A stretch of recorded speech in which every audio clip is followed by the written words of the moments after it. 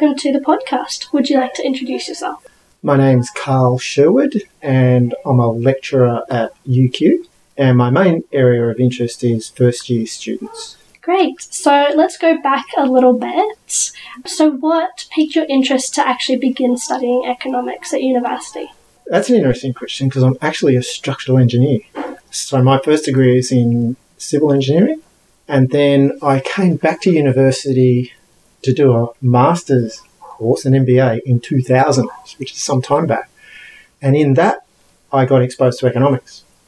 So through the MBA, I then shifted away from engineering and came back to university as a tutor. So as a tutor, I then got exposed to micro, macro statistics, and I started helping students from developing countries, specifically AusAid at UQ. And through that, I started to realise that there are some fundamental issues that students face in learning. And so I developed my own techniques, one of which was storytelling, and trying to create stories to get across complex ideas or abstract ideas, and in particular within statistics. So from that, I then got invited to join the School of Economics to concentrate on large first-year courses where the diversity in students is quite large and concepts can be difficult. So then I became a specialist in first year's difficult courses. Great. And so you had quite a different path then from most lecturers. Mm-hmm. Did you ever end up getting your PhD? I'm currently still working on that, and the area of interest is in storytelling, and particularly in how students make sense of learning statistics and abstract concepts.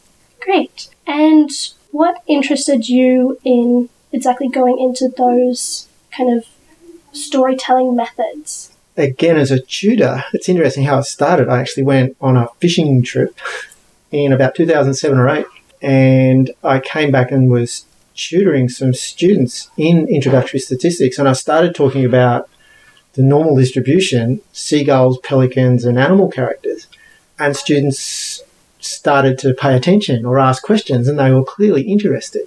And then a few weeks later, I heard people talking over a coffee about this question's a seagull question. No, it's not. It's a pelican question. And anybody else would have thought, what are they talking about? But they'd taken a language that I'd developed within my classes to try to make sense of something that was quite abstract, like the normal distribution or sampling distribution of the sample mean.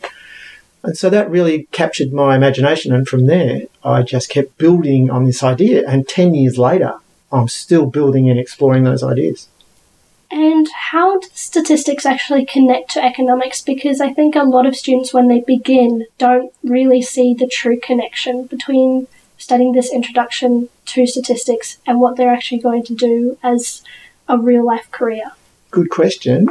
The other course that I spend some time on is Intro Micro, which is also a big course. And in that course, I guess the catchphrase is economics is about choice. So at the end of the day, we have to make decisions. So if you look at statistics, really it's taking data. And in the course I do, it's all about making inferences from that data, which is really trying to understand what the data is telling you to then make choices.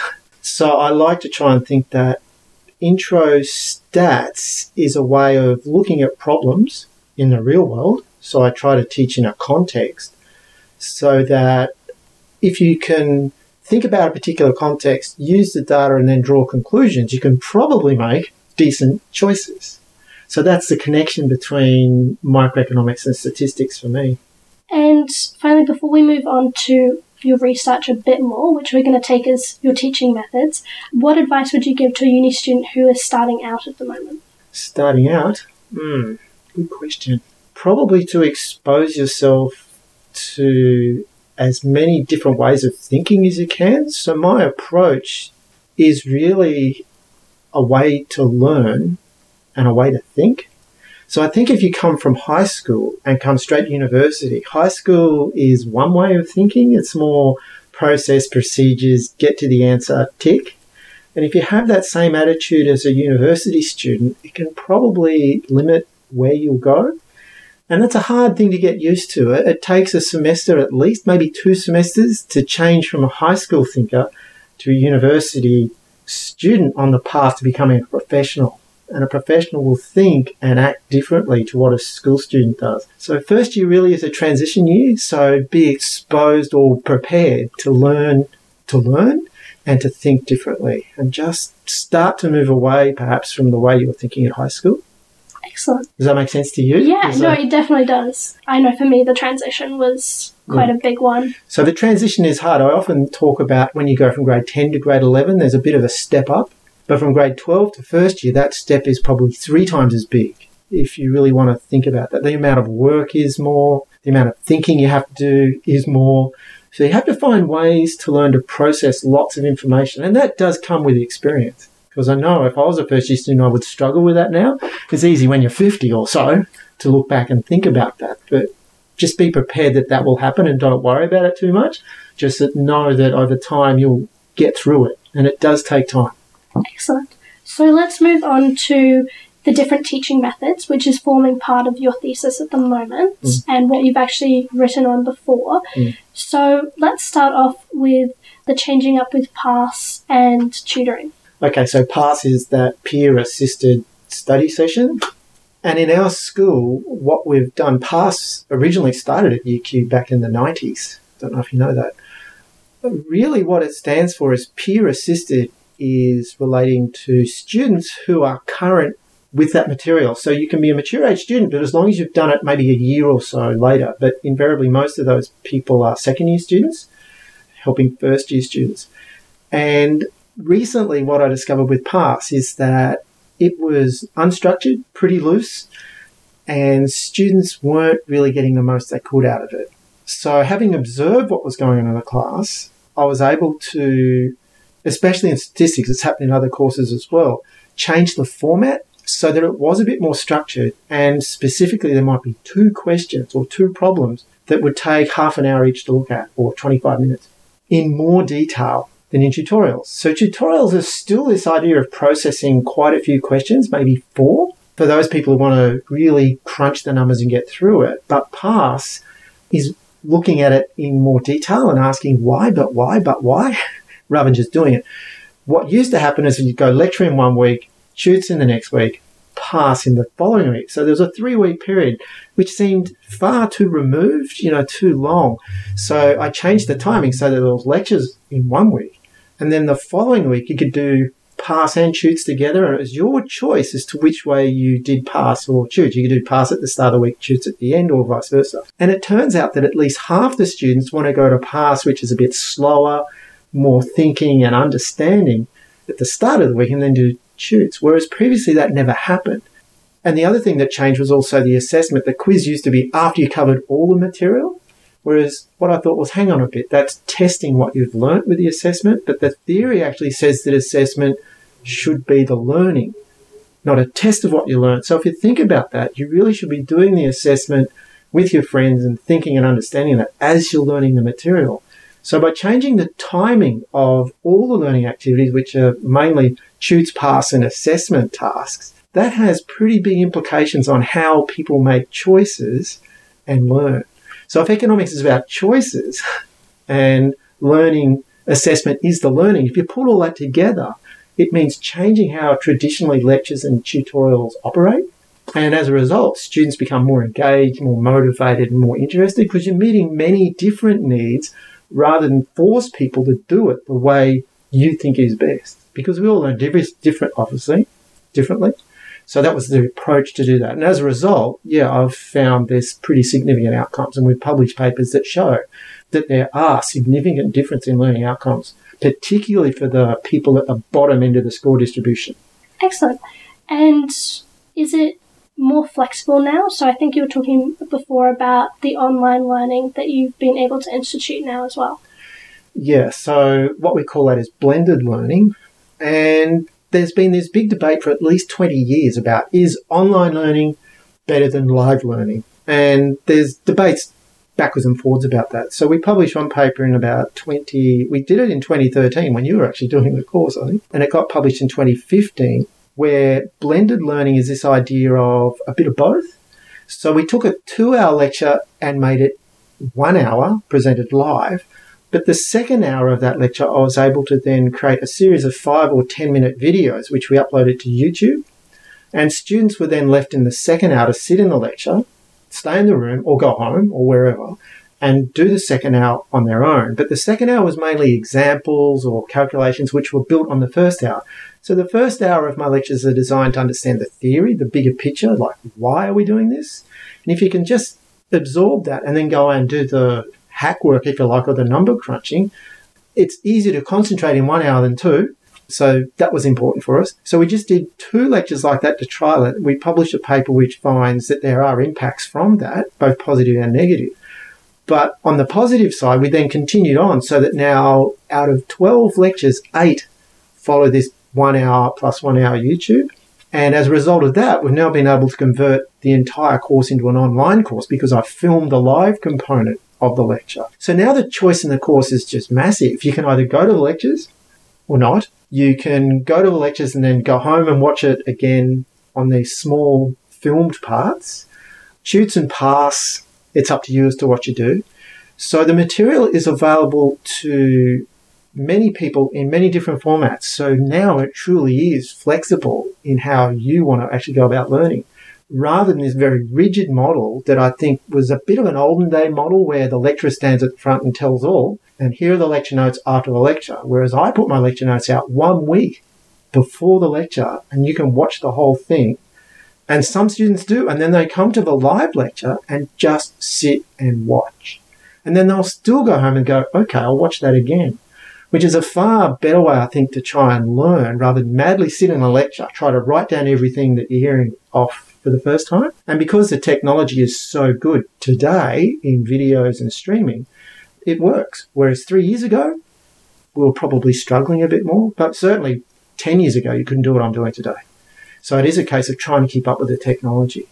That's really interesting that you do mention the technology. I can see how it would definitely have an impact because without it, it just wouldn't be possible. Yeah. Going back to something you said before, you mentioned the positive impacts, but you also said that there were some negative impacts. Yeah, and there's always people talking about this, and I'm trying to work out, we've put grants in to look at profiling students, it's looking at persona, and just yesterday I heard something about education 5 years from now is probably going to come down to one-on-one lecturer to student.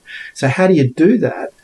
I think if you recognise that some students don't cope with online, who are they? What are their characteristics? How do you identify them? So if we can profile certain groups of people who don't work on this online thing, we can then target them and offer them what it is they need, which may well be the online, the live stuff. There's also what we found in the paper was that cumulative effects of learning have negative impacts in these courses for certain groups of people. So obviously if you miss some of the earlier work and statistics builds on previous work, there's issues around that. So yeah, I think it's a classic case that you can't just say it's either good or it's bad, because it really does depend on the individual, whether English is your first language or not. So it's very diverse, and the data that we collect does look at male, female.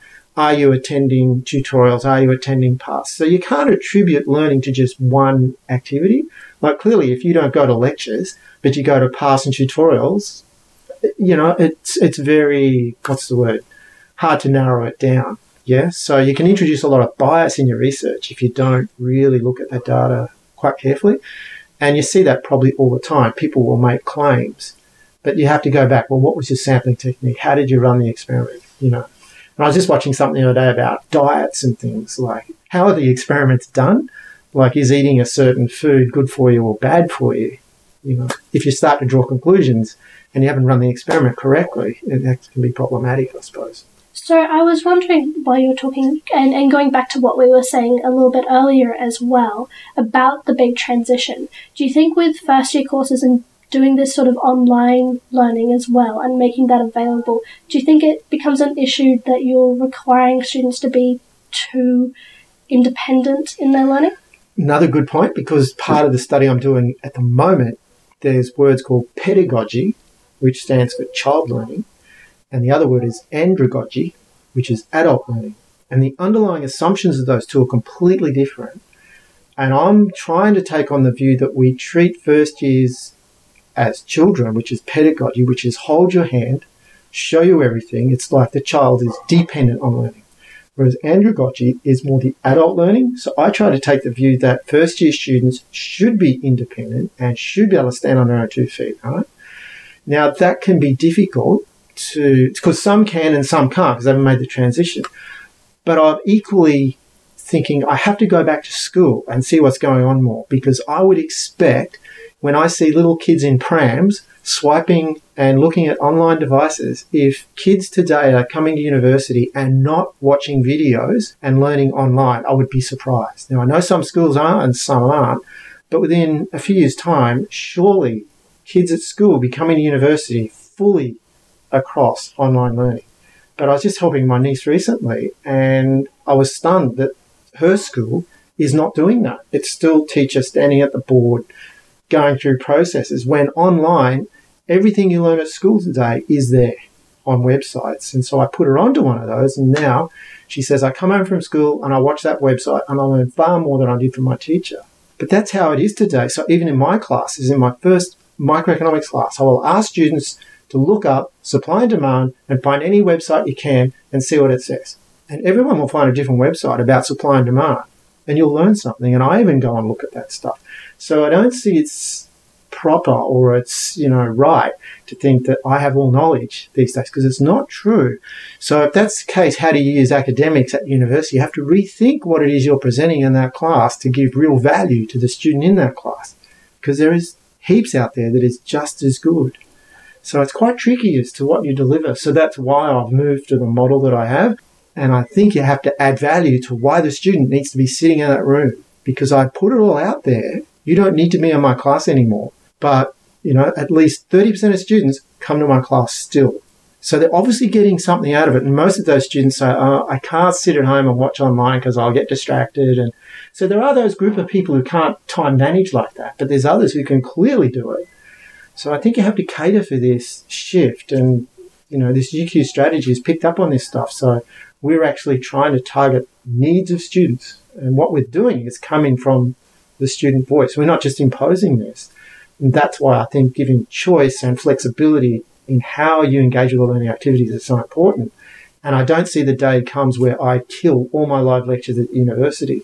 We might have smaller rooms for lectures, even though our numbers are increasing, but the people in the rooms truly want that live experience. But with people now working to survive, to pay the rent, who cannot come to the lectures, they shouldn't be discriminated against and should have equal opportunity with the material being good quality material to get a kind of similar experience. They won't get the interaction between their peers sitting next to them on the seat, but you still should be able to get that good quality material. So that's what I'm trying to target and make sure happens. So you were talking a bit before about people just being able to look at a lot of different online resources that are in some ways equivalent to the content that you're teaching.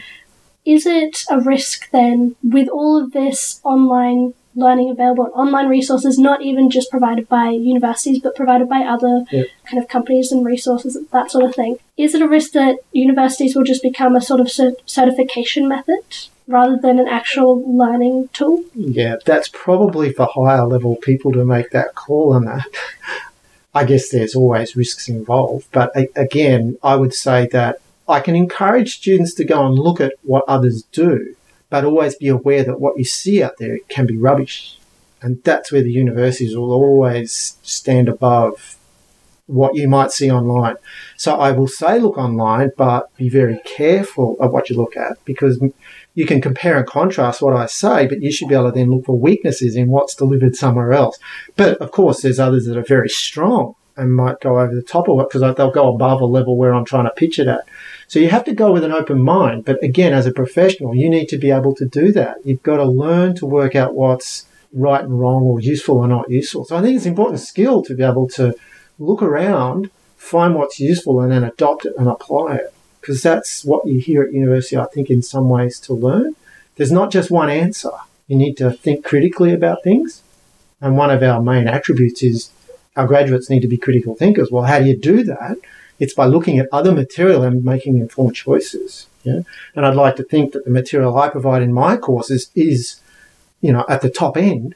And then anything else you need to then go and compare and see what's going on. And maybe it adds a little bit more value to what I said or just tweaks it a bit. Oh, right, that's how that is. And you should be able to spot the stuff that's just a bit oversimplified or not on the money. So I don't see that we're just going to be ticking boxes ultimately at university. And I don't see this place ever shifting to fully online. Yeah, but I think you still have to cater for that group. And society is shifting as to how we work and play and, can you work from home? So I'll work from home a couple of days a week at least because it's easier. You don't have to get on the roads. And again, listening to technology shows yesterday, there is obviously that increased shift as professionals to work at home. If you're working in the city now as an engineer designing stuff, you don't need to because all the software's on your desktop at home. All the travel time, infrastructure, roads, bridges, trains. Do we really need that stuff if you can work from home? And so the day will probably come. That is already shifting. And so I have to be aware my students need to train up to do that. And it's about giving responsibility to people. So I'm saying you're responsible enough to study at home, and it's that adult learning perspective. So when does a student get that? At year 4 or at year 1? My attitude, it starts today when you walk in here. And I think if you can slowly get people to think like that early on, not at year 4, those graduates are going to be far better. Okay, well, I think that's an excellent point to end on. Thank you for sitting down with me. Pleasure.